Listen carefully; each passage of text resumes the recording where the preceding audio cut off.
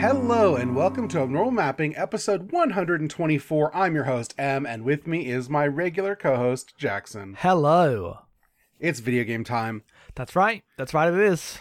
We're here at the end of the year of JRPGs. I think we have a question about it, so I don't feel like we should reflect that hardly about it right now. But we did it. We did a whole year. We played 7 if you count Suikoden. Yeah, I guess we did play 7 JRPGs. Yeah. We did our goddamn jobs. Yeah. No, our job of And playing that's not even RPGs. counting any that one might have played in their spare time. I think I played like 4, 5. I played a couple. But I got 15 done this year. I played Dragon Quest 1 and 2, and 5. And I know I played something else. I mean, to completion. Like, there are other games I touched, right? Yeah, like I played a lot of... I made a good way into Final Fantasy 1 for NES and then kind of got sick of it. Oh, Final Fantasy Adventure. Oh, yeah, you did play Final Fantasy Adventure. You had a great That's time a with fucking good video game. that. Yeah. I played Outer Worlds until I was no longer going to play Outer Worlds with any part of the rest of my life, which counts as finishing a game. That does count. You and the game are finished. Yes.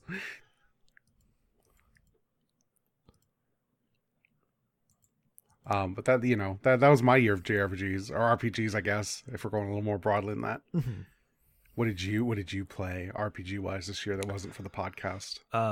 Well, I mean, this is only a reveal if you only listen to a normal mapping, but I've been playing a bunch of Pokemon.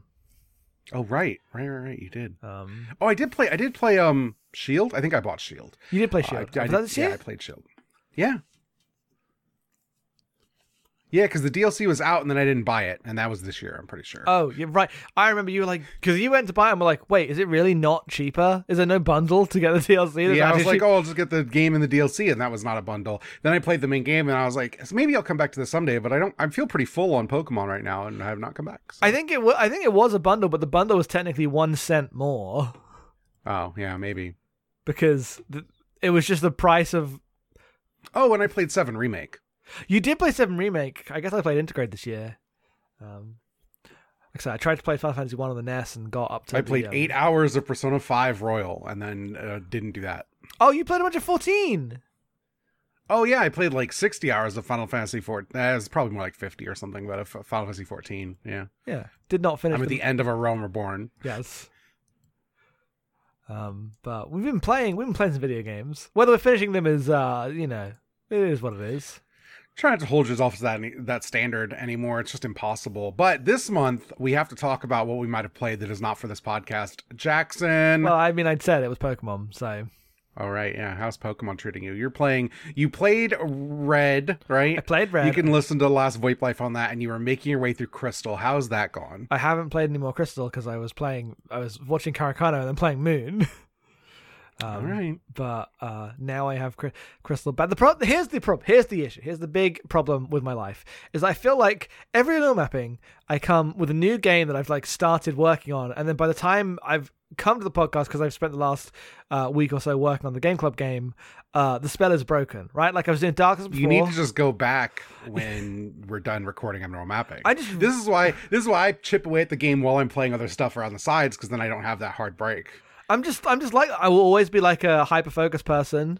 Yeah, you just gotta go back once you're done with the podcast work. Yeah, but then I think, oh, what if I work on this new? There's a reason it happened this way. I'm mostly just accepted to it, but I do want to go back to, like, I want to finish Crystal and I want to play Dark Souls again. I never want to play the first area of Dark Souls ever again in my life. Yeah, so just go back to it. I want to push forward. Yeah, that's fair. What did I play? I played like half of Sonic Advance this past week. I'm just learning this now. Yeah, no, this is just a thing I turned on and messed with. It's Sonic Advance, it's fine.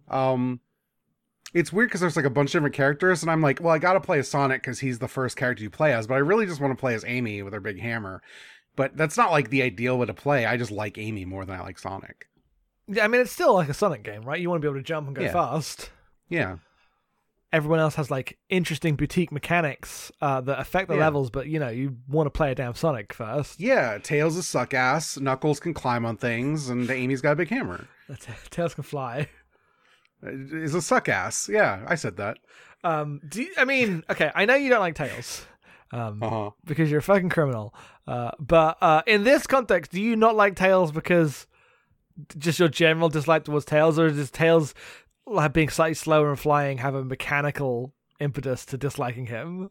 I just think he's obnoxious. That's okay. all. So the thing with me is because I was an avowed Nintendo child, my first Sonic game that I wasn't just like playing at a friend's house going, this isn't as good as Mario in the way you did in the 90s, was Sonic Adventure 2 Battle for the GameCube. When the Dreamcast went away and they started putting Sonic games on the GameCube. They started with Adventure 2 Battle, one of the greatest games ever made. We covered it in One More Mapping. Go back to episode, I don't know. I'm not going to fill it in. Go to our game gallery. I just recently updated it. We've merged all the game clubs. It's really nice looking right now. If you just go to thebestgame.club and check games covered, I think, you'll get the full gallery. It's great. But the thing about Adventure Tales is that he's the obnoxious, like, Cousin Oliver character. He's just a little, like, he just is like the nerdy kid who kind of sucks and sounds like a baby, and I don't like him. Yeah, no, I mean, that is what, like, that era of Tales is. And that's just always colored my perception of who Tails is. I just can't escape it. That's the gravity of my Sonic fandom. He's Tails. He's nice. He's fine. He's fine. You're right. He's fine. It's Tails. You gonna be anti-Tails? No. Other than that, what have I been playing? I mean, I played some more Forza after our episode. That game's still pretty good. It's much better now that I'm not trying to like see everything for a podcast and it's just like I'm gonna do some dirt races today. It's a game to chill in. It's a game to do some racing. Yeah, it is a game to chill in. That's true. Halo came out. Neither of us have played it. I didn't even play the campaign, right? Because the multiplayer sucks so much. And I didn't even load it up. And I have instead been sent links by friends who are playing it. And people seem to be mixed as to whether shooting things in the face with the grappling hook is any good. A lot of people like it. Whatever. I can't speak to it. Haven't touched it. What I have done is I've been sent clips of the new writing they have for Halo, and what the fuck happened to Halo, man? It wasn't like that in 5. Not really. No, like there was a clip of Master Chief talking to the new guy who's just like the normal pilot guy. You're like eyes into the world who already sucks as a character because he's got a wife back home and we gotta. It's the most like save the cat version of we the character you can care about. Yes. And he's like, Master Chief, you never fail. You don't feel feelings like we do. And then Master Chief's like, yes, I do. And then you're like, what will he say? Will he give insight here? And he says, I failed when I didn't protect Cortana. And I was like, that's the one character point you've had the whole game and all the trailers and everything. I haven't even played the game and I'm sick of you going on about that. So the writing's bad. There was the clip of a grunt doing like comedy grunt dialogue about how... Oh yeah, John, we're afraid of a John. Why are we afraid of a John? I'm like, that's not even like... You've played all the Halos. We didn't finish 5, but you've played the Halos. The grunts do some like goofy talk sometimes. They don't do that. They don't do that. No. They go like, wah! Oh, run away, maybe. Yeah. They're not doing skits. Yeah, I know.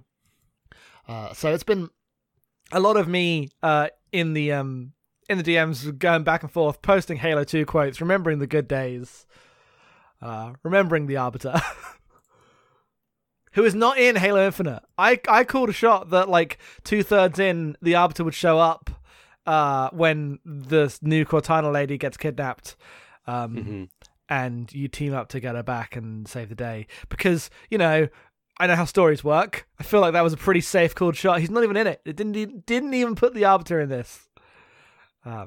So waste of everyone's time, I guess. People are having fun with the game, but I just like I don't care anymore. They managed to make me not care about Halo. So good job, 343.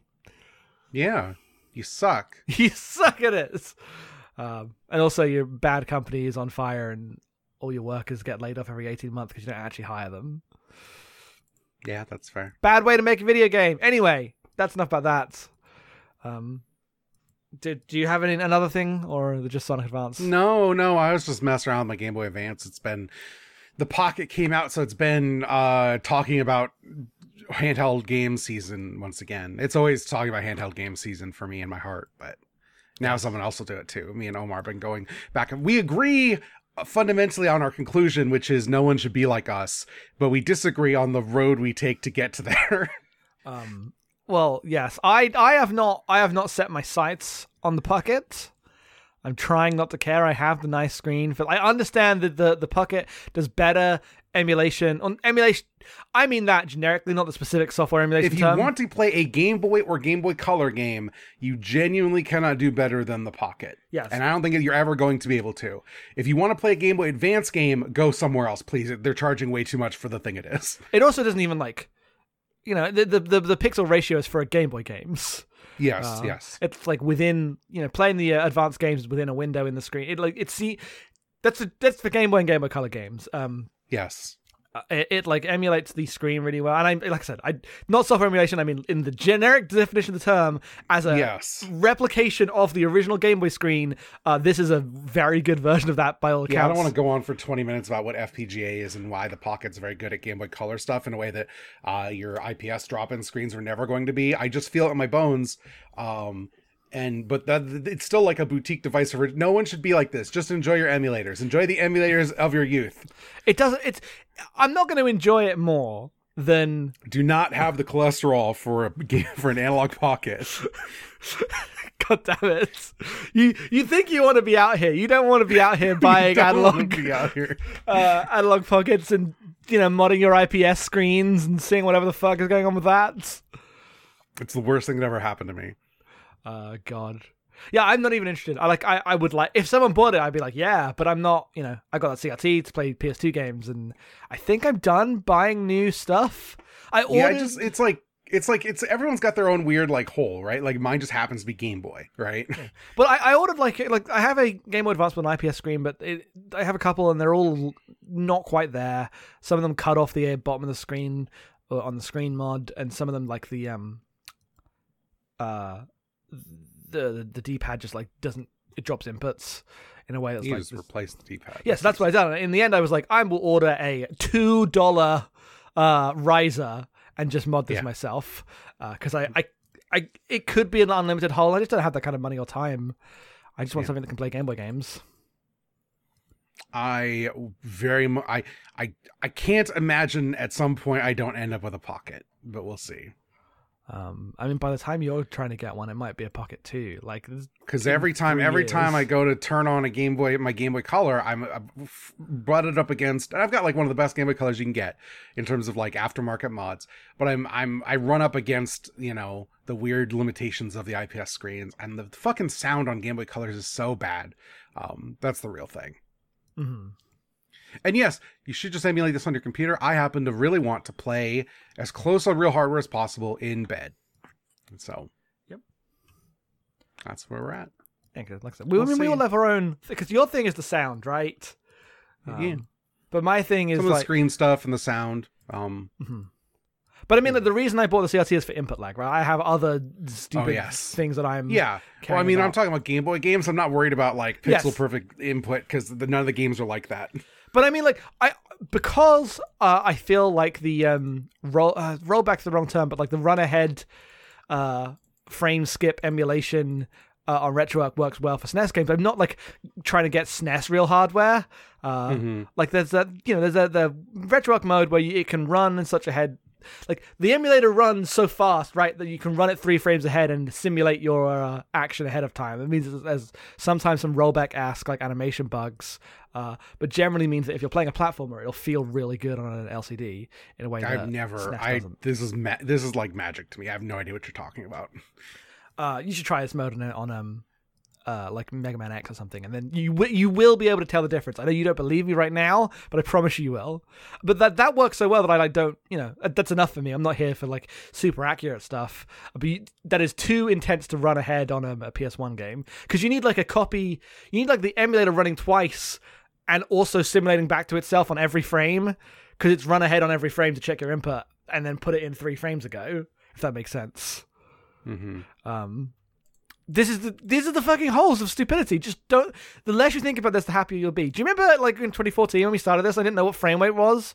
Like, I vaguely knew what it was, but I couldn't. I played games on PS3 and didn't care. I was so much happier. Yeah. Were you? Yeah. No, I don't think so. I know I didn't know what frame rate technically was because I remember.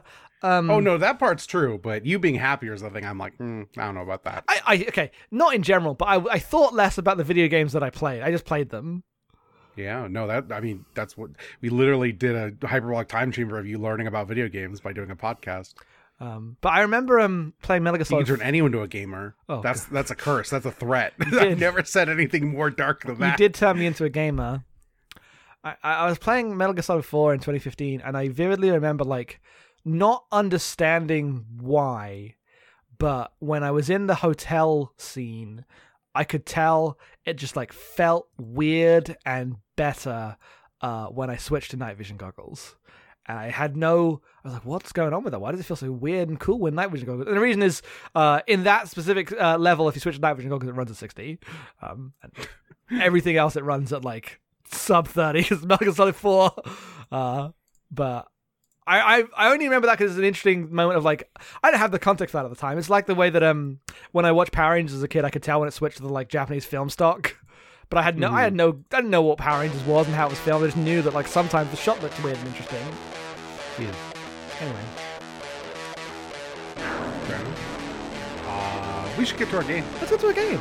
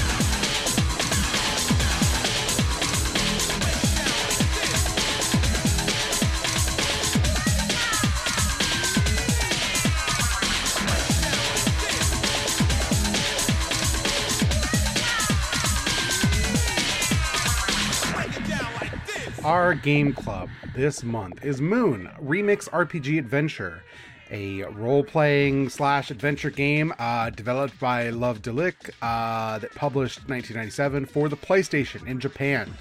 It was directed, I guess there's no listed director, designed by Kenichi Nishi, Taro Kudo, and Yoshiro Kimura, written by Yoshiro Kimura and Taro Kudo. This game famously was very inspirational, despite not being in English, to Toby Fox when he made Undertale. After the success of Undertale, Toby Fox got this game basically released in English by saying, hey, you should do that. I think there'd be a market for it. Turns out there was. And so they did that. Also famously didn't actually play Moon before he made Undertale. It's a game people knew about. There wasn't like a fan translation that's been out for years or anything, because it's a PlayStation game, not a SNES game.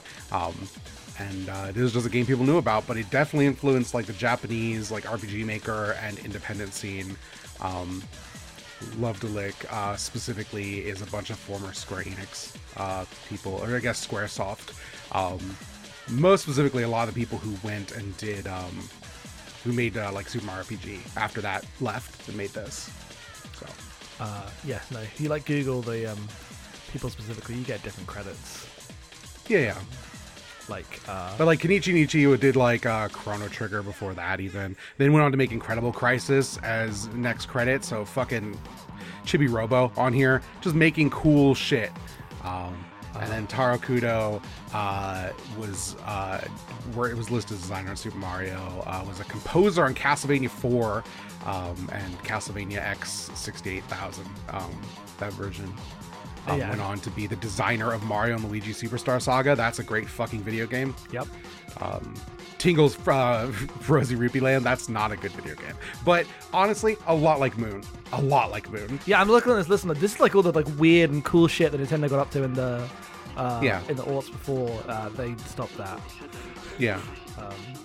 Because like, oh, here's a writer on Paper Mario the Origami King, How the Mighty Fall. I mean, people like that one more than like the Sticker Stars.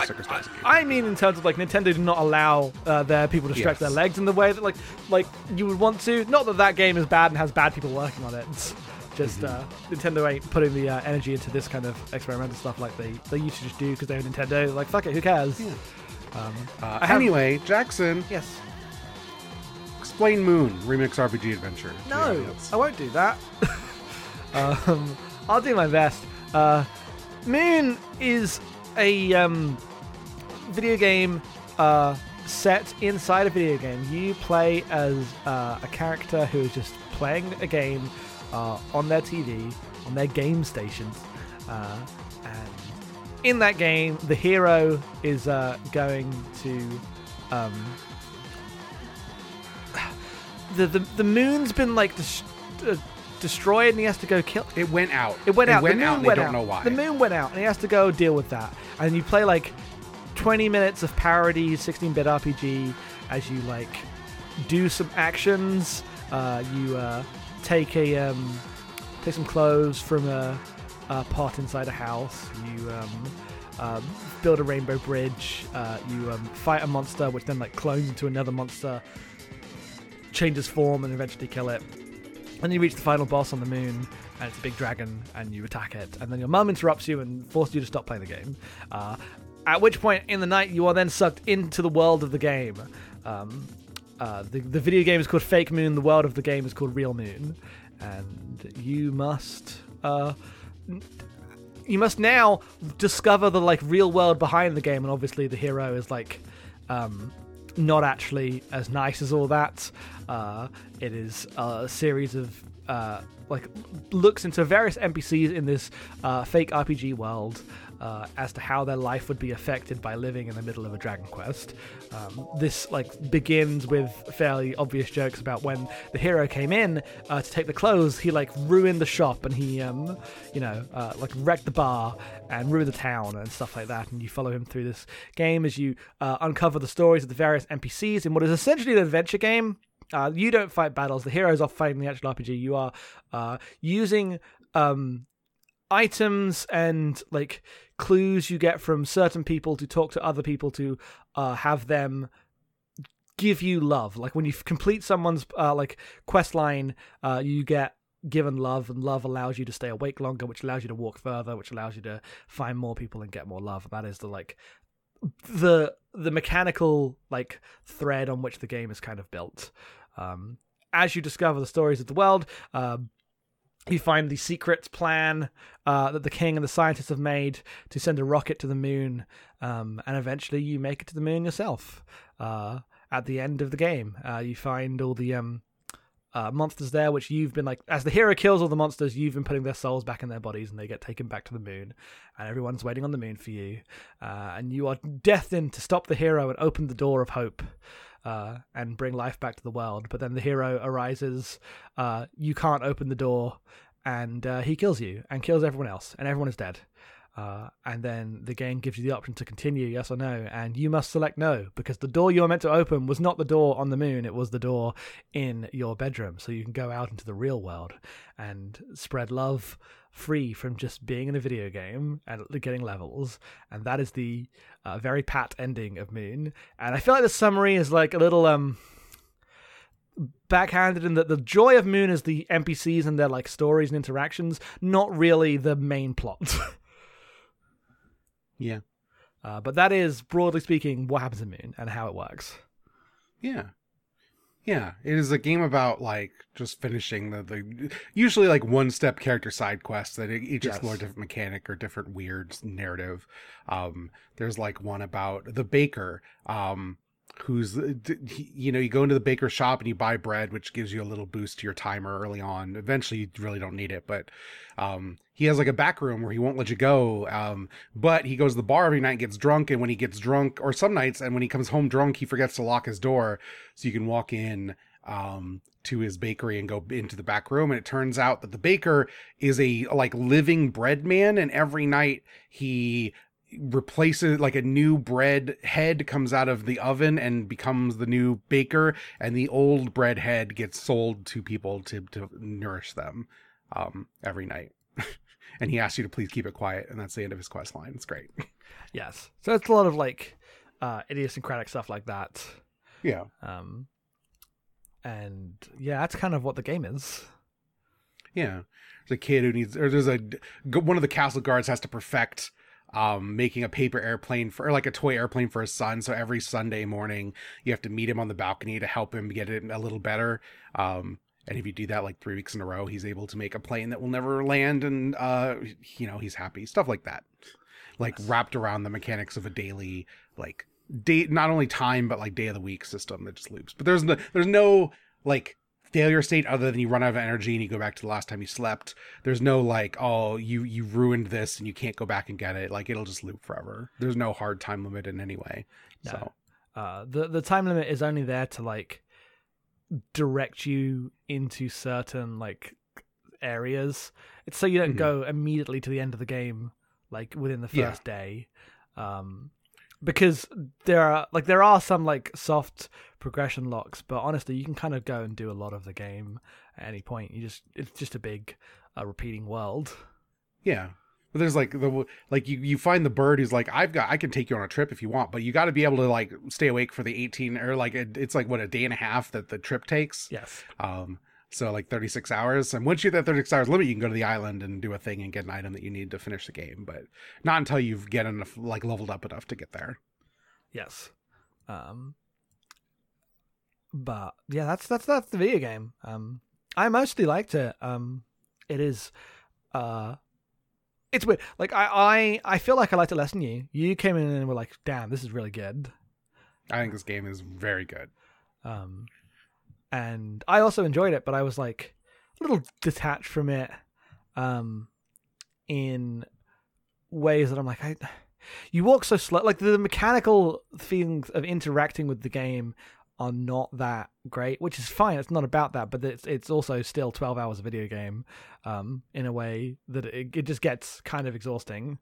I have walked through that town that's because you played it in 3 days. So here's my pitch here is, yes, this game and a lot of the really interesting PlayStation games specifically, where frameworks where developers, because CD technology allowed them to make games that were relatively cheap for like a small Japanese market, were making experiments that like presaged what indie games were, in a lot of ways as we think of them now. But like you could kind of do whatever. And this game, like, as Square people who took their other RPGs and started to make a framework around that, made a game that's just about like sitting in an RPG world and not getting better, not progressing, just kind of like poking at the edges of this strange world. Like, to me, this game is like the perfect, I'm trying to think of a good like example here, and the thing I think of is like when like on the 64 era, there were a lot of like rumors around stuff like, oh, you can get Luigi. The thing, the sign of the fountain, is like a clue on how to get Luigi. Or in GoldenEye, if you look at the dam, on the dam level, there's this far area, and maybe you could go there if you do this thing. Just like playground rumors, or whatever. And Moon Remix RPG Adventure is a game wrapped around like, all of those things are the game itself. It's about just the things in other games that would become the like cheats or rumors surrounding a game are just how you progress through the game. You find a weird guy and you figure out his deal, and then once you do that thing, then you're able to like unlock another thing, and that's like its own reward into just like being able to push one corner out a little further and understand what it is. But it doesn't feed into progression loop. It's just like a thing to like explore and poke at. The thing I thought of a lot was Yume Nikki, which is I think that's an RPG Maker game. It came way later. It's kind of like, it's like it's a very popular, it's a free game, you can just play it, and that's like a weird horror game where you're a girl who goes through these like worlds, and you just swap your heads with other beings, with other things you find, and when you swap your head you get like an ability, kind of like a Balan Wonderworld. I don't know why that's the first thing I grabbed to, like Kirby or whatever, but like you do these heads and it allows you to interact with the world in a different way. Like something might give you a jump, or something gives you like a weird psychic ability or whatever, but it's just about like exploring those spaces and seeing what you can do in there.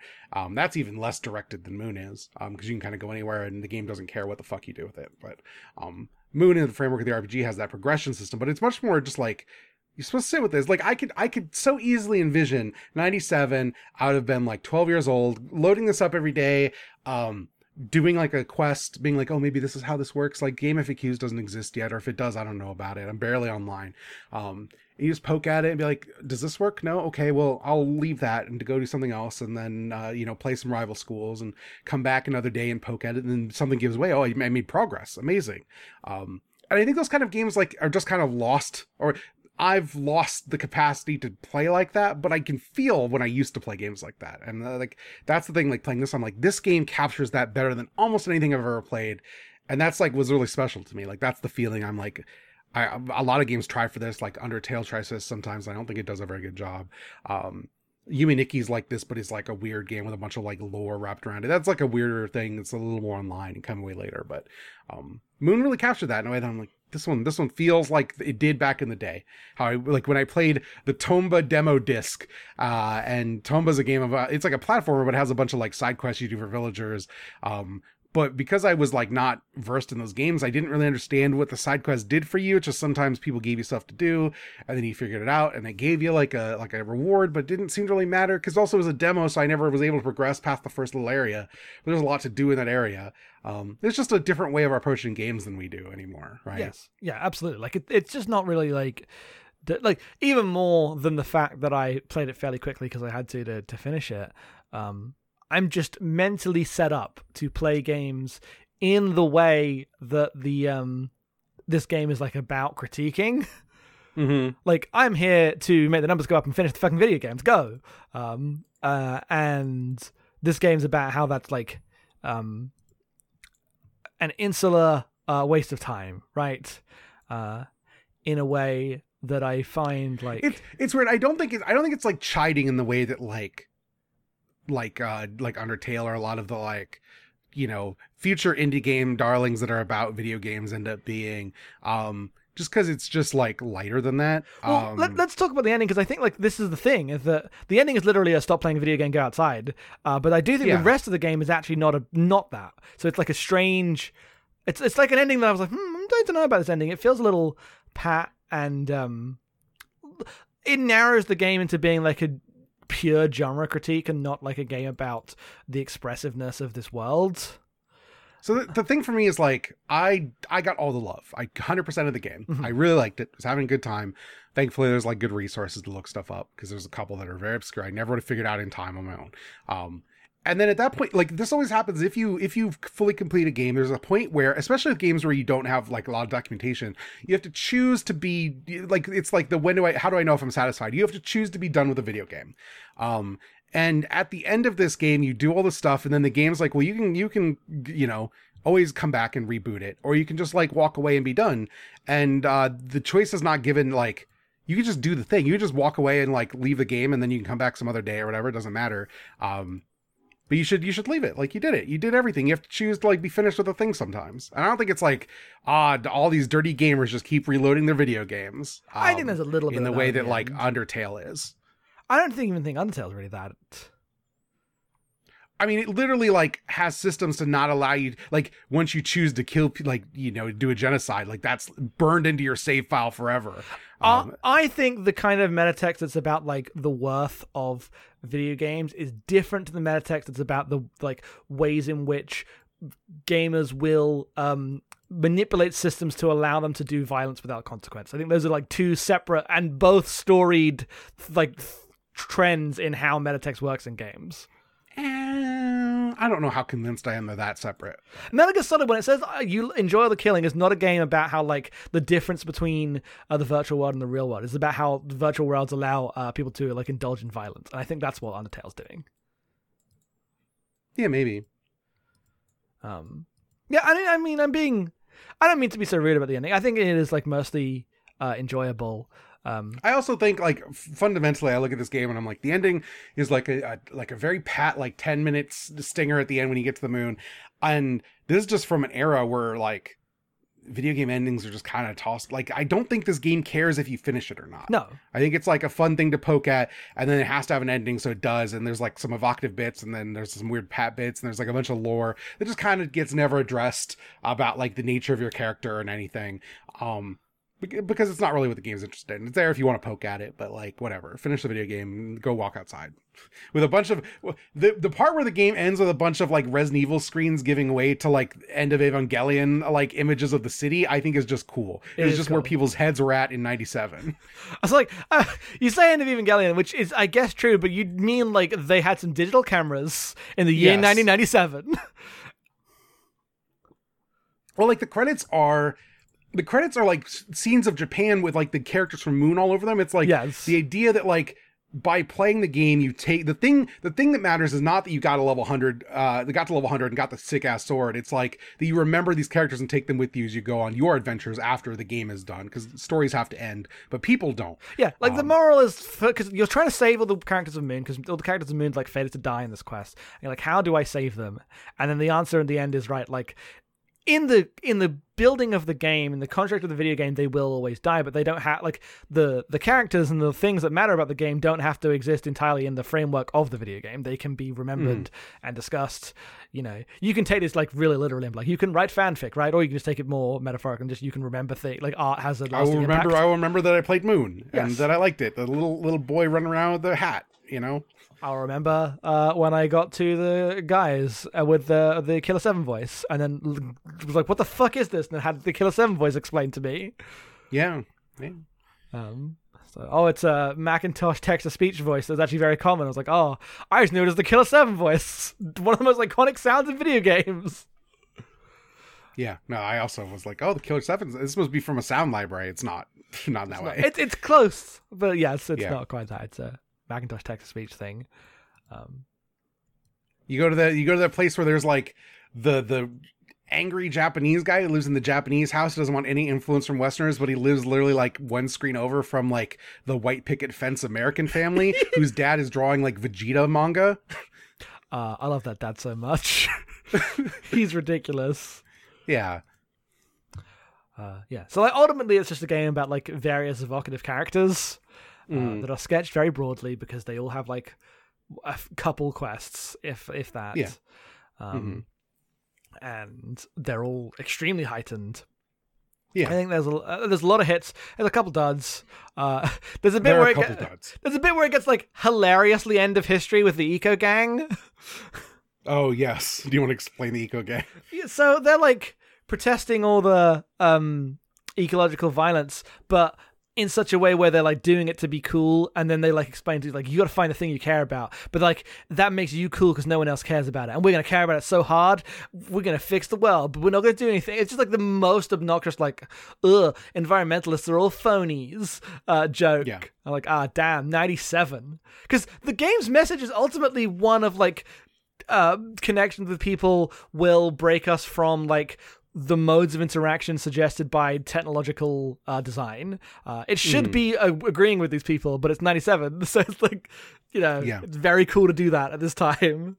Yeah, the one that was a huge miss for me is there's a guy who's like with his wife and his infant child inside a big like a fireworks tube, because the king has tasked him to build a firework big enough, because the king's like, we gotta try something. Maybe the moon's out because there's like a dome over the world, to get a big firework big enough to burst through the dome that's covering the world. And so that's what he's trying to do. And you help him out or whatever, and you make the firework. And he's like, oh, it's a new idea for fireworks. This reinforces it, and you get some love. But if you come back like a week later, he's still having trouble getting it together. You just overhear this outside the tube. And there's a bit where he's like, he gets mad and he like slaps his wife. And then his wife's like, you just got to let it go. Stop being angry and like go back to work. And it's just like played as like, this is what it means to be a supportive wife to this guy. Me and your son believe in you. Over some like, very normalized domestic violence shit. It's just like, damn, sometimes it's all over the place. It's like, damn, Sid's in this game. Yeah. Yeah. There's also like um the pawn shop guy who's just ludicrously racist design for no reason. Yes. So you know there's like points of friction here, but then there's also like classic people. Yeah, the pawn shop guy's like a hookah like Indian style character. There's like a guy on the island who's like, you know, very like stereotypical Japanese depictions of black people guy. Yep. That's also not great. There's stuff like that around the edges, of course.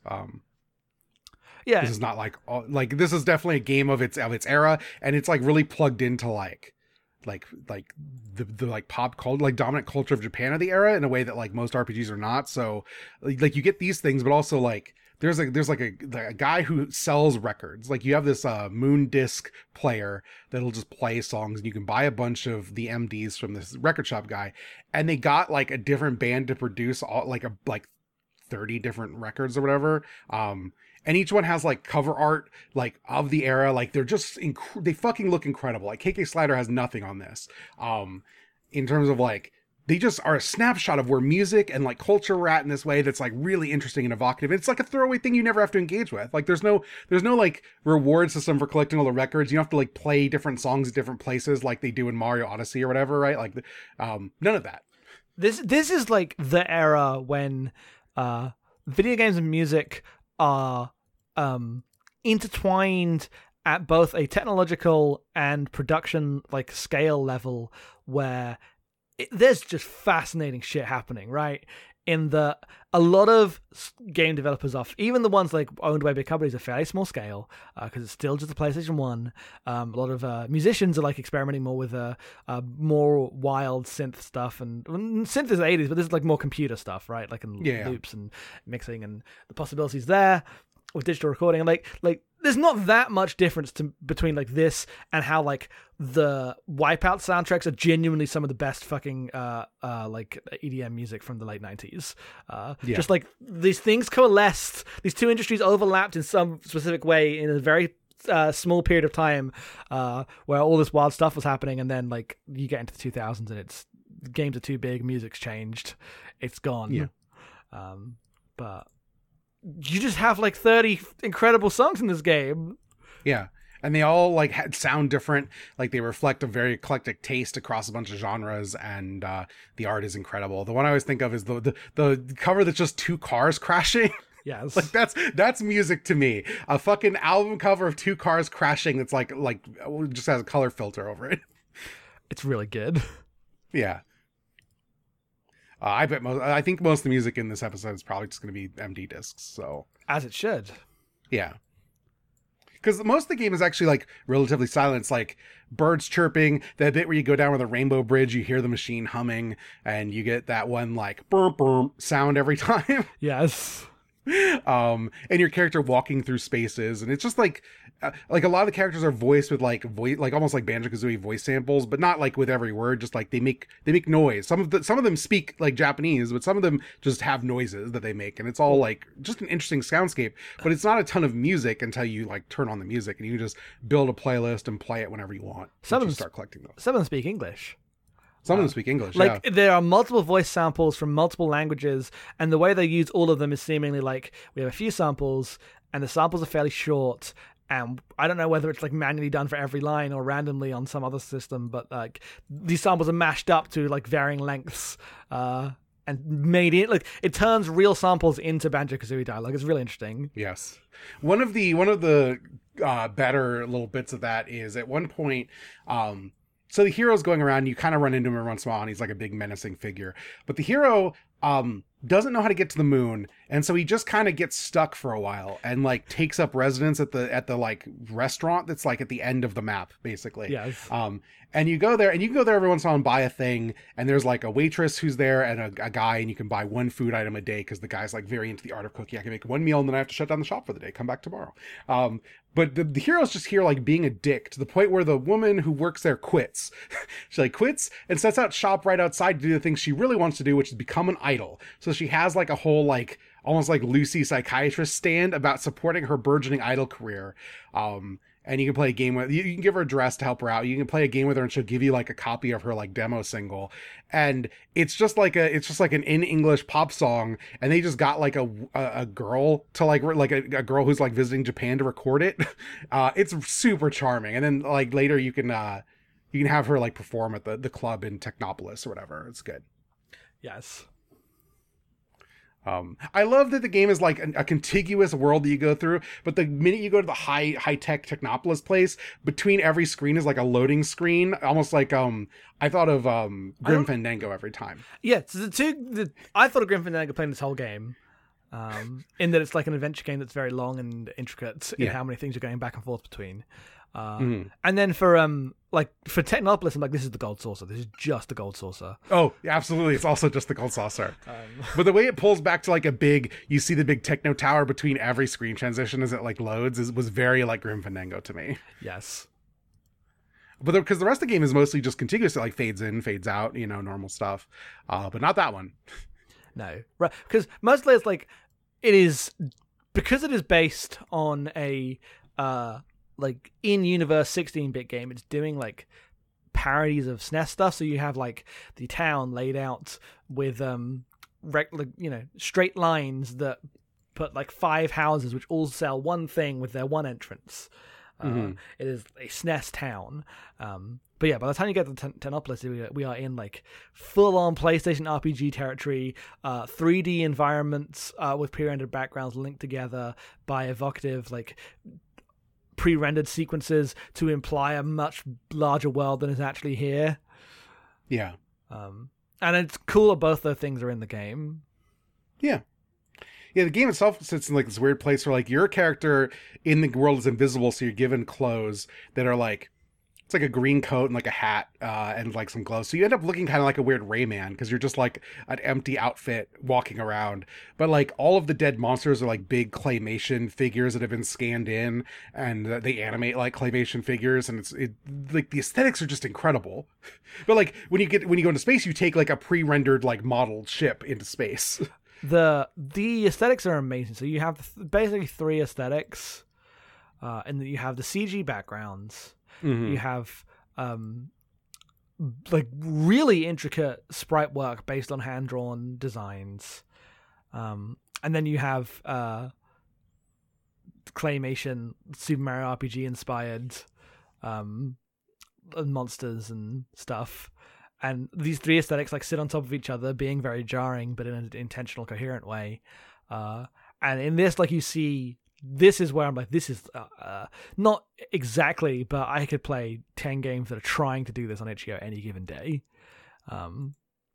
It's really evocative, and just it's strange how much like it looks both of its time, but because it's not doing computer stuff of its time, it still feels like very timeless. It manages to be both at once in a way that I find really interesting. Yeah.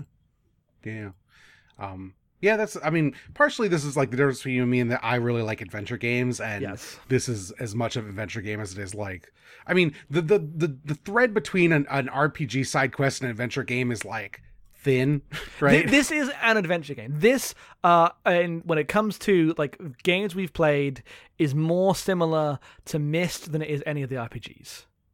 It's got a fishing mini game, and there's a shop. And I don't know how much I think this distinction is one that people put on games that used to be fuzzier, and I think it's more distinct now, but like you're right on some level. But like, the way in which like in Final Fantasy 2 you have to or even like Morrowind, you have to collect text to show to people to unlock dialogue options is not different than an adventure game fundamentally. Yeah, I think the difference is and maybe this is true of RPGs as well, that I just like look up guides and avoid it.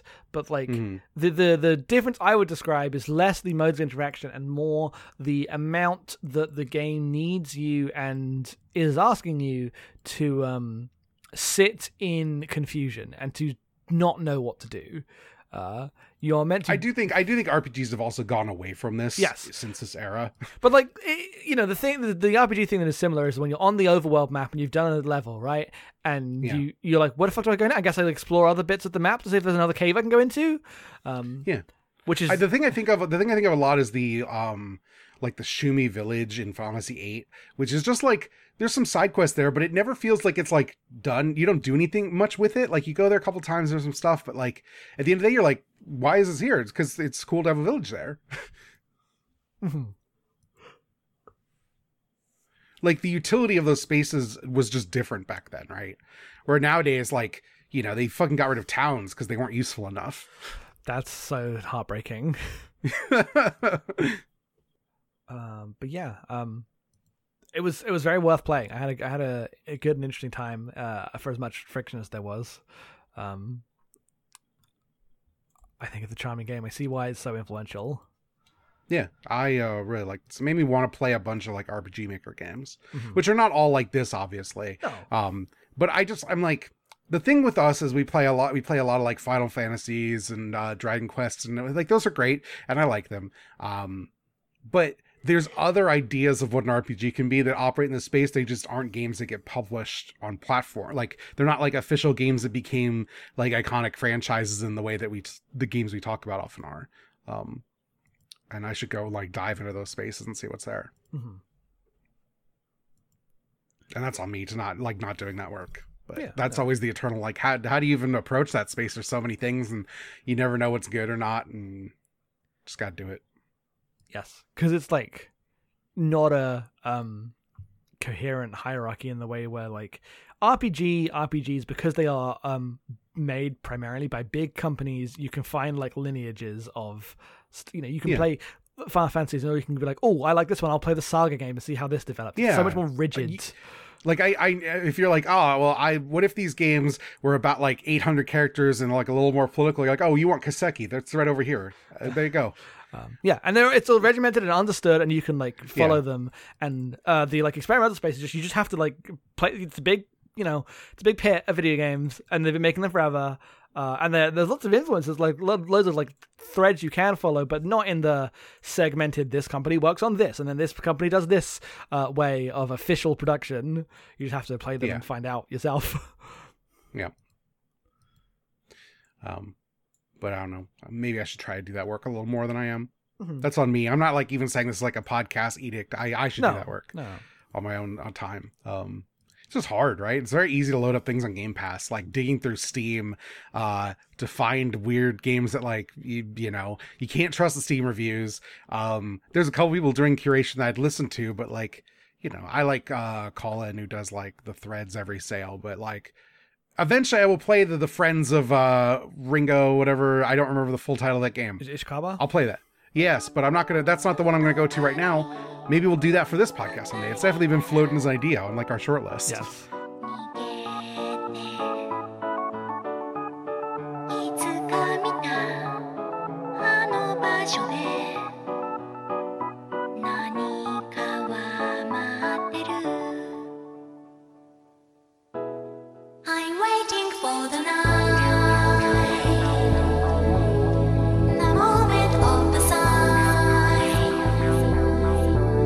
次の日を隠し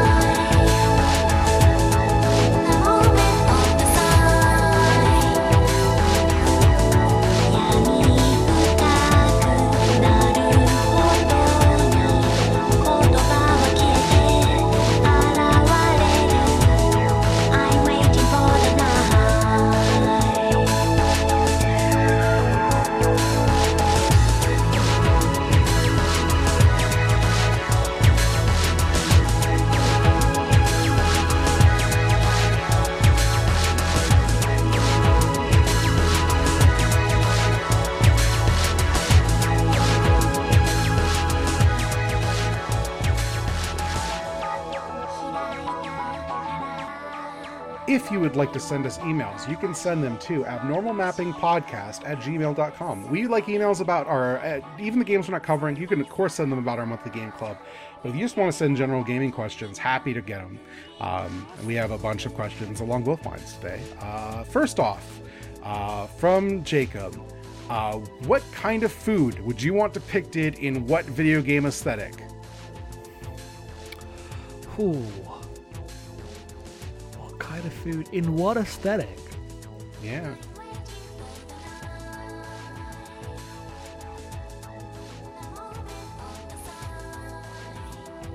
I have no idea. I don't know. I think what I'd want is like a cooking game that doesn't have any gimmick around like the controls. I just want like it could be like a cooking mama ass cooking game, but I want it in the Keita Takahashi aesthetic. Yeah, you know what? Let's go. That rules. Yeah. Can I get Diner Dash, but in the aesthetic of Final Fantasy 15? That's also pretty good. I mean, the aesthetic of Final Fantasy 15 is like all food. Yeah. And what video game would be ruined by the inclusion of characters eating food? Silent Hill 2. Oh, do you mind if James just stopped off for a hot dog? Yeah, James is just like, man, I love chili dogs, like Sonic the Hedgehog. What if Pyramid Head was like, he just had a giant pizza for a head? That's the pyramid. That's the pyramid? Pizza. Yeah. Okay. In America. In Japan, it's like a rice ball. It's like a nonigiri head. I love these donuts. Yeah. What? God. Zach writes in, your conversation about if games could be made into good, like, different media got me thinking. I initially wanted to yell, you have to play and talk about Pathologic 2, but then I thought about it more and I don't think it'll change your mind. Writing's top notch, it does a lot of it goes on to talk about Pathologic 2 and why it's interesting. I just want to say I can 100% guarantee I know exactly what I think about Pathologic 2, and it would be primarily about it as like a spatial navigation time pressure game. And yes, I would have that's more true for you. Yes. I've played let's say about 3 hours of Pathologic 2. The things I liked is the ways in which it emulated like stage production. Yes. You can go back to our episode on Kentucky Route Zero for me demanding that games do this more. And I think that's around when I played a little bit of Pathologic 2. I found all of the like time pressure stuff awful, and that's why I stopped playing it. I mean, Didn't that is have a good time on that. That's front. the point of that. That's like, I like Dead Rising, and I like those kind of time pressure games. Like even in Moon, I was like, let's really get into the efficiency of a time pressure game. But Moon doesn't really do that. It's not really about that. No, you're just going do do do do do. Yeah. Whereas Pathologic is about how do we turn slow walking around a town into like a efficiency gameplay loop, just to make you constantly anxious about losing time whenever you're just trying to explore a space. Yes, Pathologic is the horror stuff is not to my sensibilities, but the like game design stuff seems like it would be. Yeah. Either way, we're never going to do Pathologic 2. You wouldn't want that episode because you'd be frustrated that all we did was talk about the mechanics for an hour. That's so true. Because that's just kind of what we do here. I'm sorry. It's just we have one hole and we're never leaving it. Yep. Modern writes in, I started playing Halo Infinite because I had Game Pass. I got to the part where I had to mark waypoints on a world map and gave up. I don't have much else to say about the game, but it's funny how they have the whole opening cutscene building up to a bad guy who beats Shadow Master Chief. Then they kill that guy and replace him with a similar bad guy. I didn't know this. Yeah, apparently Atriox is alive at the start of the game, and then the other brute comes in. I don't fucking know. I don't care about the Banished. Who are these? Halo? What's going on over there? What's the funniest, most sudden a game has ever introduced something cool only to walk it back for you? Oh, this is a good question. Tragically, I am answering it and forget everything I ever know whenever I answer a question, but I'm like, I have to have an answer for this. I think the one that I think of the most, and it's not that it's introduced to the end of the game, which should have been introduced to the beginning, is in Bionic Commando 2009. All the other guys also have like dad legs and husband like guns and Wait, like really? Yes. Like everyone else has someone else who's bonded in their biomechanical prosthetics, and that should have been the game. The game should have been about Metal Gear weirdos, and it just isn't. I didn't know that, like, because I knew you had Arm Wife. I knew all about Arm Wife, but I didn't know that everyone else had, like, my jumping legs are also my son. Yeah, there's a bunch of that. Fucking incredible. It's all revealed like towards the end, and that sucks. It should be the foundational part of the video game. God, that's so funny. What would I pick for this? This is such a good question. I'm like going through games in my head, trying to think of a good answer. Like, all I can think of is, like, you know, how you think that there's going to be levels in MGS4, and then there aren't. No, there really aren't. That's a series known for it has a million mechanics, and you can't actually use them because they made 6 rooms in every video game. Oh, remember when you go back to Shadow Moses, you're like, are we going to do this whole thing? No, you're not. You're going to be there for about 10 minutes. You're going to be there for 10 minutes. You're going to go a different way. You're going to fight robots. And I understand, like, it's different, and, like, all the soul is gone because now you're fighting robots. It's, like, meta intentional, but I would really like to play some fucking Metal Gear in this Metal Gear video game. Yeah. Yeah. There's a lot of games that end like that. There's some games that go the other way, in that they have to have it for 30 minutes at the end. It's the greatest thing in the video game, but it was the right choice. Mm-hmm. I always think of Inside. The last 30 minutes of Inside, or even less than that, just amazing last stretch. Yeah, but if the game was just that all the time, it wouldn't be good. You know, I played Carrion. Carrion is I was about to say. You can, you know, play Carrion right now. Our next email is from Joey. I didn't finish Moon. I played the equivalent to the first full day you have in the game's logic. As soon as I fell over and died because I didn't properly save, I stopped playing. Some time ago, in the run-up to this new release of Moon, I read the contents of an old thread about the game on GAF, from way before the Exodus, whatever, and it was way before the localization. So it was just someone laying out what the game was about, how it worked, its mechanics, how they felt about it, and all that stuff. Joey goes on to say, Moon was kind of the final nail in the coffin for me playing games the way I used to. Not the early 20s kid who could line up for a PS4 at launch, or get painted into a mural for Sony's E3 marketing. Wait, what? Please write back and talk to me about this, because I want to know about you getting painted into a mural for Sony's E3 marketing. Please. Joey, please. A mural? Yeah, a mural. What? Like, as if they painted a mural of, like, they're like, oh, here's our true fans, and Joey was one of the people they used. Graffiti artist paints Players No Limits mural. This is too recent. I'm looking for... It just says Sony's E3 marketing. I don't know when it was from. Sony's E3 PlayStation mural. I can find, like, gaming murals. No, we'll just have Joey write me back in. The way my life is, I can't give myself over to the S-Tech workings of a game like Moon, when I could just read or watch a feature on the game or listen to game podcasts. That said, I do miss it. I guess my question is, now that you do this for a living, is there any game in recent times that you would like to just follow the conversation because you just couldn't play it, couldn't be bothered? Every game. The thing here is, like, games that I would want to have played but then didn't because of this. Yeah, there are a lot of games that, like, there are many games where I was, like, interested, and then, like, the conversation becomes too loud because of the places I'm in, and I say too. That's not what that's not what we're asking here. Yeah, I don't think. I mean, that is like an answer, right? Like, if you want to answer it, that's fine. But, like, the actual answer is like, oh, like, this game seems cool, but I don't have 100 hours in me. I have 10, and thus I can't play this game. I mean, that's like Final Fantasy 14 for both of us.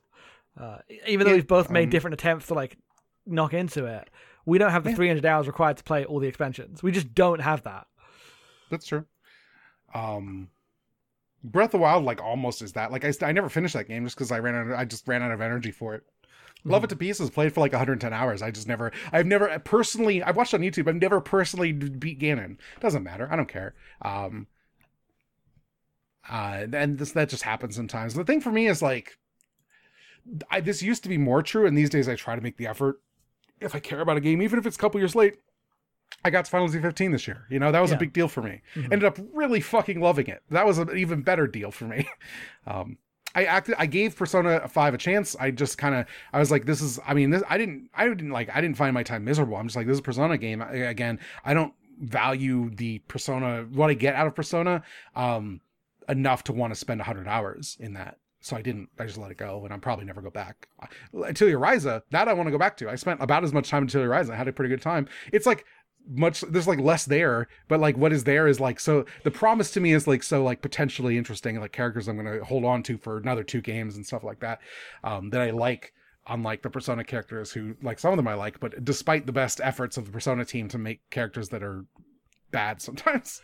But it's like, it's hard. It's hard though, right? Like, the ones for me are like, you know, when there's a game that has a lot of conversation, I'll be like, often intentionally just not play it. And you know, I played Undertale in 2018, like late 2018, 3 years after it came out, when everyone shut up about it. I played that like the week it came out because I was like, if I don't do it now, I'll never do it. Those are the only 2 options. Because like a week later, Deltarune came out, and then it all. That's why I played Nier Automata, because I'm like, I have to play this right now, or I will never touch this. That happened to me as well. 2018 was when I played Nier. I like late 2018 because everyone really hyped that one up to high heaven, and then I ended up not liking it at all. I played both Niers at that time. That's still the thing that people get the most annoyed at me about, from as like a contrarian opinion, I guess. Nier 1's just better. Nier 1 is just a better video game. It's got characters I feel like less intense about either end of that than you do, but like, yeah, Nier 1's just better. Nier Automata's boring. Mostly because I think Platinum Combat doesn't hold up for 30 hours. It holds up for maybe 8, if you're lucky. This is the thing that, like, I ended up not replaying and making it, like, it was like I could do another recording, I could try to like get people in and do a podcast about this, but I ended up not. But I do feel very passionately about, like, when the Nier remake came out, there were loads of people saying that now they finally fixed the combat in Nier 1, and it was good before. It was good before. I love the rhythm of those old boss fights. It didn't need to be all like moving about. In fact, like, the fact that you weren't moving as much meant positioning mattered. I don't need the combat to all be flashy in every game I play. It's my note to every action RPG is stop moving my character so much. Positioning is meant to be part of the video game. They're all ignoring me. The one, so I live with my brother and Destiny, who's on Reptoid Screenings, and they're both back into Animal Crossing with the new update. That's a game where, like, the new update put Happy Home Designer, which is the best Animal Crossing, into New Horizons. They put gyrates and they did the things I asked for. I would love to go back to that, but I don't want to do the part where that's like a game where you have to like still build shovels. They didn't take out the part where the crafting's miserable and terrible. And so I don't, but that's also partially because, like, I have other games I can, because if I play that, put like another 30 hours in Animal Crossing, that's time that, like, I can spend, I'd enjoy myself, but I can't get this stuff out of it, right? There's no content to be had out of it. I liked building a house for a koala. I think it's fun to do. That's just true about me as a person. And so I didn't. I just did the math and I was like, nah, I'll catch you next time, Animal Crossing. Maybe you'll take the crafting out next time. And if you don't, I won't bother. And that's just it. Animal Crossing and me might have parted ways, and that's fucking depressing, but that's like a different topic. Some games like Monster Hunter came out, I really was like, I could go for some Monster Hunter, especially now it's portable, because one of my problems with World was on a PS4. I didn't want to load up my PlayStation to play a game that I mostly played, like the one I did play in bed. But then I just didn't have time, so I didn't. Sometimes that happens. Sometimes you just do the math. You're like, this doesn't work out. So I'm not even going to waste $60 to like play 6 hours of this and never touch it again. I just know myself enough to not spend that money. Yes. Those going by, it doesn't like sting because I'm interested in a bunch of, like, gaming it's weird because, like, as someone who like has played hundreds, if not thousands of games, does this podcast, I still like video games. I don't like care about them that much in the way that, like, I don't get worked up about the video games as much anymore. Just doesn't mean as much to me, and that's fine. Like, I don't think that's bad, in fact, because it gives me a space where if I'm like too tired to watch a movie, or I don't want to think about like X or Y, I can just load up a game and like dick around for half an hour and be fine with it. And that's a good thing to have in your life. I don't need to turn that into the thing I'm like ride or die about anymore. It would actually make it worse for me as a part of my life. Yes. So I don't know. Fair enough. Next question from Hilver. What would you say the most generous game is? Any definition of generous is accepted. The most generous game? Yeah. Ooh. I think my answer would almost have to be if you bought Minecraft before the split in the 2 features. Game's still in development, still coming out with crazy stuff. You get both versions. If you'd bought it back in the Java like era, still cool. I guess that's true. Most generous game. I'm trying to think of a version that isn't just like an old game but they keep updating. Like you could say No Man's Sky, right? But we don't like all the things they added. Yeah, no. If No Man's Sky had a version choice option, like you could pick which version of No Man's Sky you wanted to play when you booted it up, I would say that that's a good answer. I don't know why they don't include that. Why can't you just boot up original No Man's Sky? Because the game's trying to funnel everyone into like a multiplayer mode. Fuck that. I don't want to play multiplayer. The worlds are contiguous. There's an online component that is like a part of... Yeah, I'm not defending it! It's hard not to just like have this mean good. Because I could say like, oh, Outer Wilds, and I can make some justification about how it's really generous because it's so good. No, that's not the thing here. Somebody gives you, I don't know. I think this answer is very separate from good to me, but I guess it's kind of on the person. Yeah, I'm just thinking of like other meanings of generous, of like how much do you give to the player and like trust them, I guess. Yeah, any game with built-in cheat modes, generous. I like it's becoming more like readily available, but more games should do that. If I can just get to a hard part of a video game and just turn on you can't die right now mode, or I can jump twice as high, or I can move twice as fast, or whatever you need to get through the bit and then turn it back off when I'm done, love it. Please put that in every fucking video game. I swear to God. What are we doing here? I would also like that. It'd be nice. Yeah. Backup question. What game is most respectful of your time? Most respectful of my time? Most respectful, yeah. 30 Flights of Loving. I mean, that's just the correct answer. On some level, there's nothing like... It's one of the greatest games ever made. It's 20 minutes long. It does stuff that still video games refuse to do. I would say WarioWare is on this list for me. WarioWare's pretty good at that. WarioWare gives you things to waste your time in, but like never lies about what that is. It's not like, oh, maybe if you played this jump rope game and got your score to 9,000, it'd give you something. No, it's just here. It's got a high score. Mess with it if you want. We don't care. It's WarioWare. I have an answer to this that isn't true. Okay. But it would be true if you took out the cutscenes. Okay. In which case, I would say Killer 7 because I think it's like playing Resident Evil on 5 times speed. It's so fast. That's fair. And that's like the thing I love about the game. And then like you'd stop every 10 seconds to have which they're great. I'm not saying take them out from Killer 7 and be a different game. Yeah. But when I'm talking about how I love Killer 7, I'm talking about how I love playing Resident Evil on 5 times speed. Yeah. No, fair enough. Eric writes in. Did you find having a theme for this year was helpful in your analysis of the games? No. No, not really. I don't think the episodes would have been any different. It was helpful in that it gave me an excuse to play some more RPGs. Yes, which is really what we used it for. Yeah, which is why we did it. But I don't think it changed. And I think you could argue that this is a critique of us, but I think we've been doing this long enough that I know exactly what most of the episodes are going to be before we do them. I think this is this is on us to not use that as an excuse not to do things.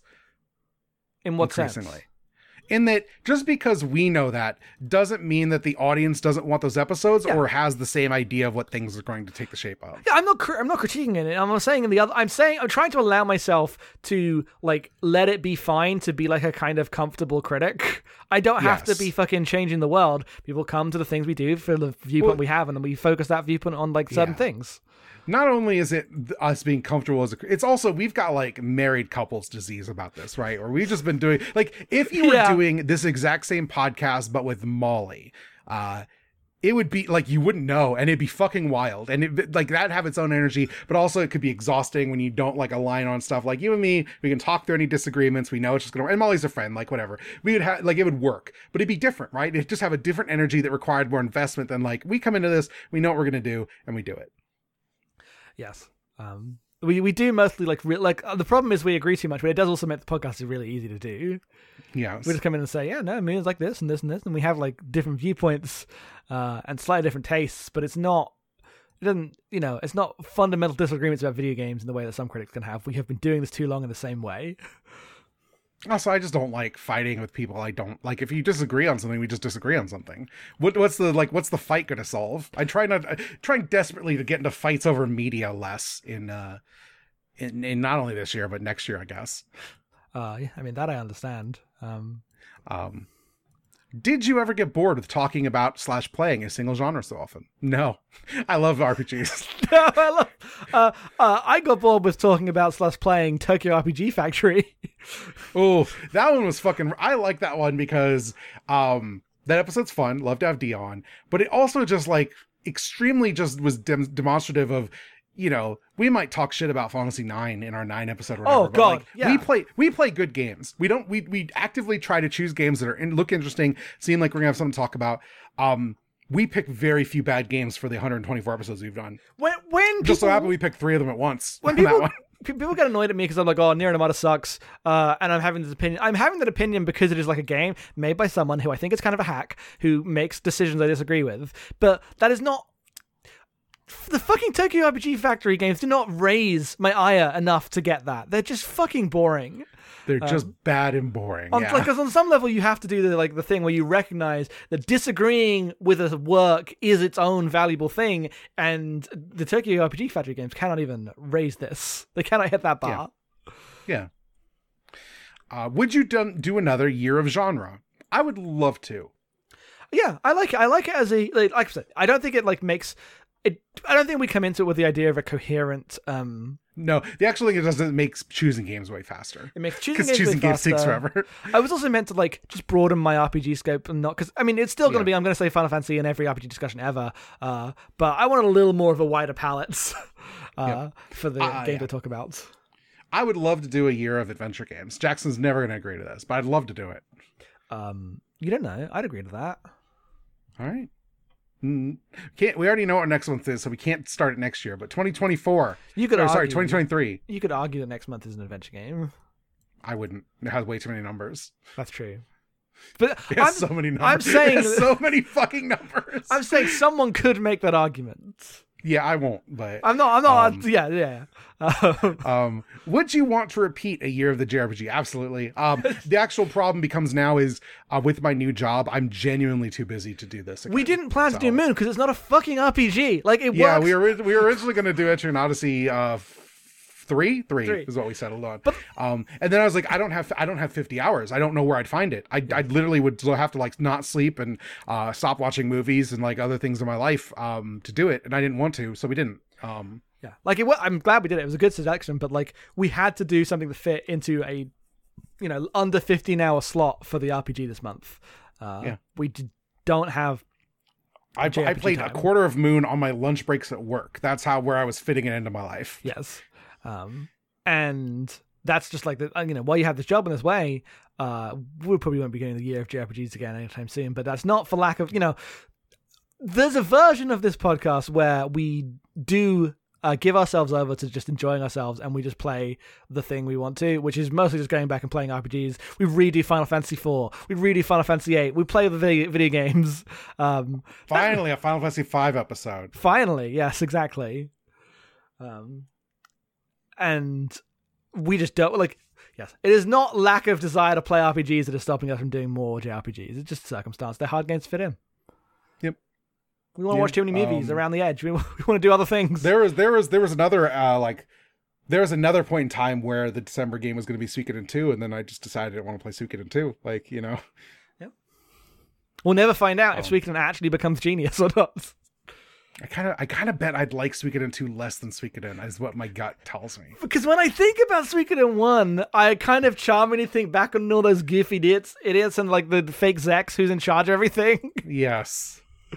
Dumb game. Adam writes in, do y'all get any benefits from using digital CRT filters and emulating old games compared to playing on an actual CRT screen? Well, not compared to an actual CRT screen, but compared to playing on a raw-ass LCD, yes. Yeah. The actual thing is if you have access to a CRT, you should play it on CRT. You should play your games on CRT because it just does all the work for you. Yes. And making it look right. there is a transformative element to the way pixels were drawn on a CRT screen that changes the image and makes it look different for games that were designed around that. CRT filters cannot do the most important thing, which is the parallax scrolling, and like scrolling is just clear. There is no pixel blur. It doesn't happen on a CRT. And even though I love a good filter because it will like take out the rough edge of the image and like composite the wrong word, but like all the dithering ends up as nice shading. Yeah, like it still looks good, but it is fundamentally a different aesthetic from what a CRT brings. Yeah. Once again, I ask anyone, if you don't already know why you would want a CRT filter or to play on a CRT, don't find out. Live free. Don't find out, yeah. God, live free. It's fine. Just play the video game. You know. Yeah. Don't be like us. Please don't be like us. Do as we say, not as we do. Adrian writes, and I played this game last year when it came out on Switch, the Game Club of 5 people. We had a great time picking through it. Delightful way to work through the more obtuse parts of a game with a group. This is the part where I was like, I bet this game's similar to Myst in that I can see it being the same, like everyone gathered around and says, do this type game. Yeah. One, who is your favorite character or character quest?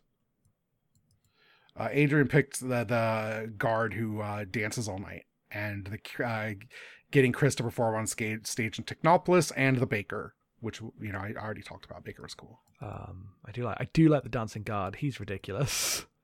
Yeah.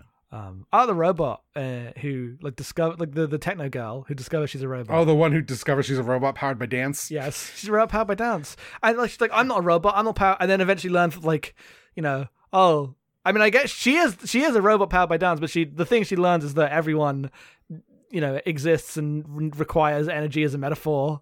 It's just being a person. It's good. One I think it might be the bit I laughed at the most in the game is the weird fortune teller guy you meet. Who you play a bunch of games with, whatever, and he brings out the like god he worships, and it's a ghost that you're trying to catch, right? Yes. It's like a big star man, and you catch the ghost, and it gets taken away, and he goes, God went back to heaven. I'm God now. Yeah. Just a perfect ending to his dumb bullshit. His whole line, because he's got all the really fucking annoying mini games. Oh, they're really bad. And I'm like, okay, I will know. And I'm like, okay, so this one I have to pay attention to the ellipses. But then you see one, you don't know the first time exactly what you're having to pay attention to. Yeah. So you look at the have to thing. do the whole fucking thing again. I nailed the audio one, like getting the like speech right. Nailed that one. I bet. But then it was the first. The faces one was the one I did really well on. Yes, I did that okay on that one. I tried a couple times, but like it was the text one that really was like, oh god. Yeah. Least favorite character quest. Adrian echoes me with its fireworks maker. Hate that guy. He fucking sucks. I mean, those ones are so like, you know, we talked about that one and then the Echo Gang and all the stuff where when it's bad in a very obvious, disappointing way. Yeah. Yep. Yeah. And then, you know, I kind of just switched around a lot, but is there any music that was always in your playlist? That was the third question here. No, I just kind of like pressed the R1 button a lot and messed around. Okay. Yeah, fair enough. Probably didn't play music as much as I should. Mm-hmm. But I did enjoy like the sounds of the game. I didn't like. There's another world in which I like start listening to podcasts as I'm going through the things. I didn't end up doing that. No. I originally did, but then I just ended up not. I was like, no, I kind of like the music and the vibes, so I went back to just listening to it. Mm-hmm. Noel again writes in, most of this email is about the Eco Club, which we've already touched on. But the follow-up question, if you were an animal slain by the hero, what would someone need to do to catch your spirit? Oh, that's a good question. Something to be the puzzle. I mean, I'm definitely waking up at weird times, right? Like, yeah. You just time limited. Someone need to talk into a microphone to summon one of us. If I smell cooking eggs, I will appear. I think that's mine. Just fucking love eggs.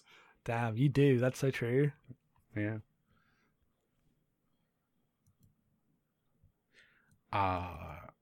Do you have anything, or do you want me to move on? I meant like time limited about the like bad sleep stuff.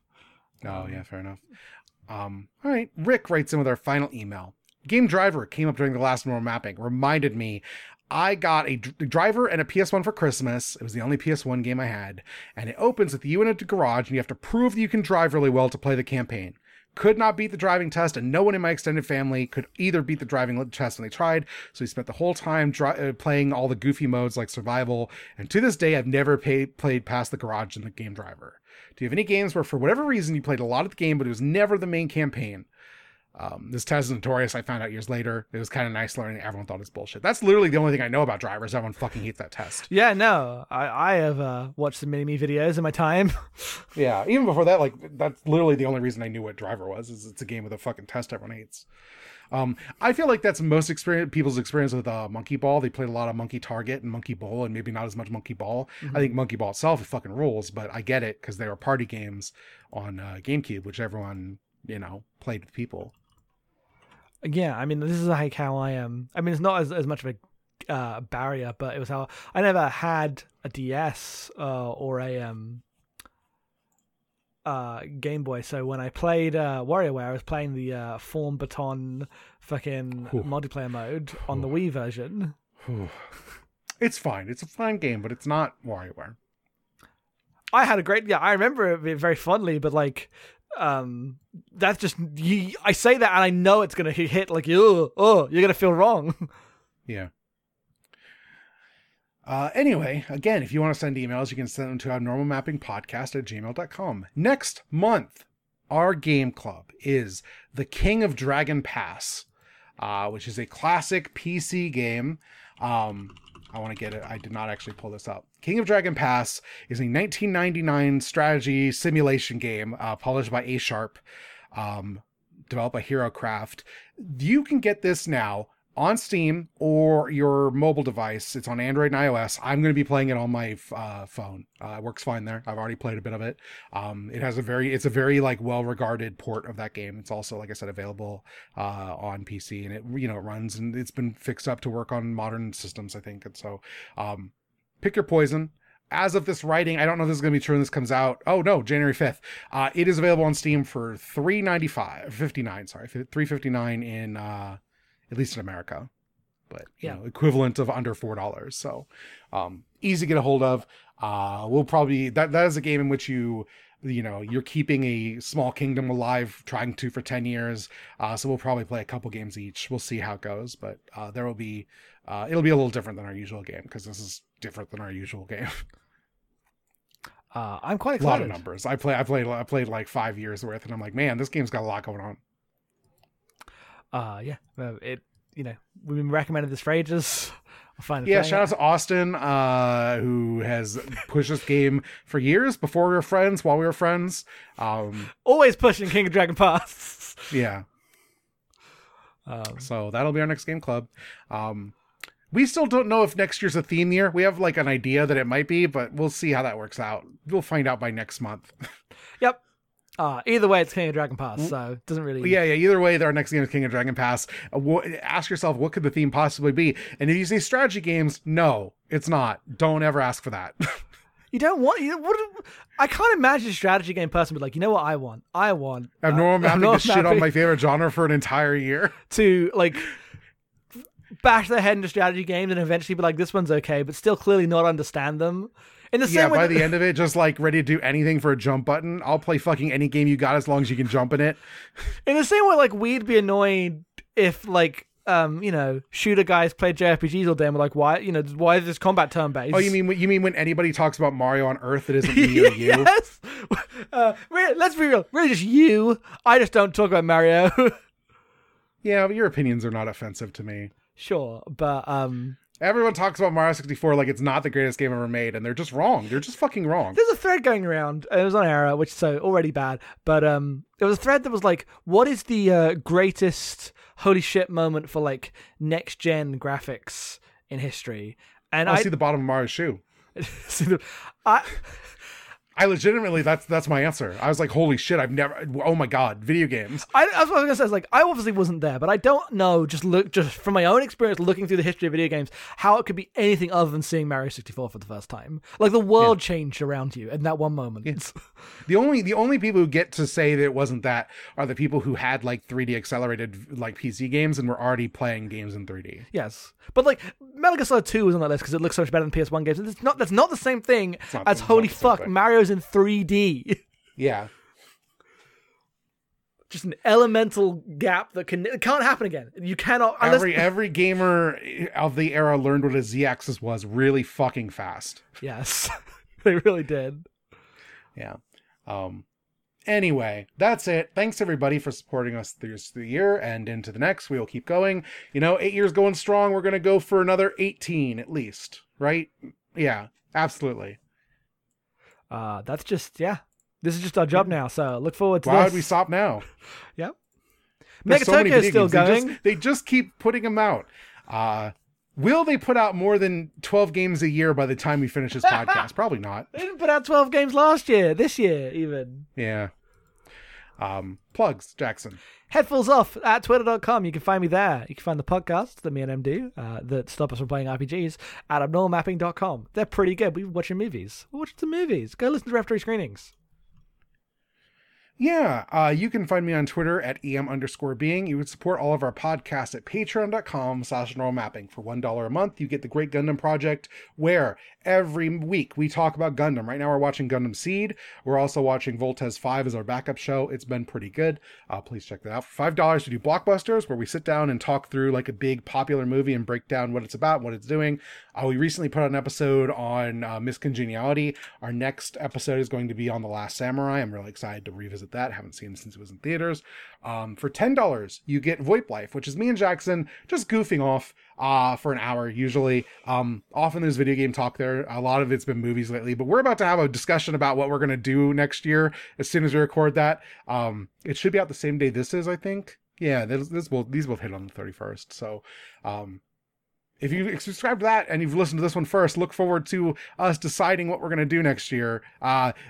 We don't know. We actually just need a yes or no on if we're going to do the theme or not. If we go no, we don't actually know what we're doing next year. But if we go yes, we do know what we're doing next year. And all will be talked about on that episode. But it doesn't really matter. Too built up for a feature that is fundamentally we're lazy and can't make up our minds. Yeah, I know. But we will be talking about our New Year's resolutions, so that'll be fun. Oh. Everyone loves that. Jackson hates it. That's why it's funny to me. Tell your friends, of course. You can go to thebestgame.club, listen to this. We have multiple game clubs on our network. You can go to Journal Updated. You can find them at the secondbestgame.club if you want to listen to their episodes. If you go to readinggames.online, you find Novel.new, a visual novel book club that comes out every month. If you go to the Games Covered page on any of those websites, you will find a whole gallery of everything we've ever covered. Please tell your friends, check it out. You can hang out in our Discord. The link's on the website. It's on the website. It is at that. That's everything. Thank you, everybody, once again, for making 2021 a whole goddamn year. Oh, boy, was it.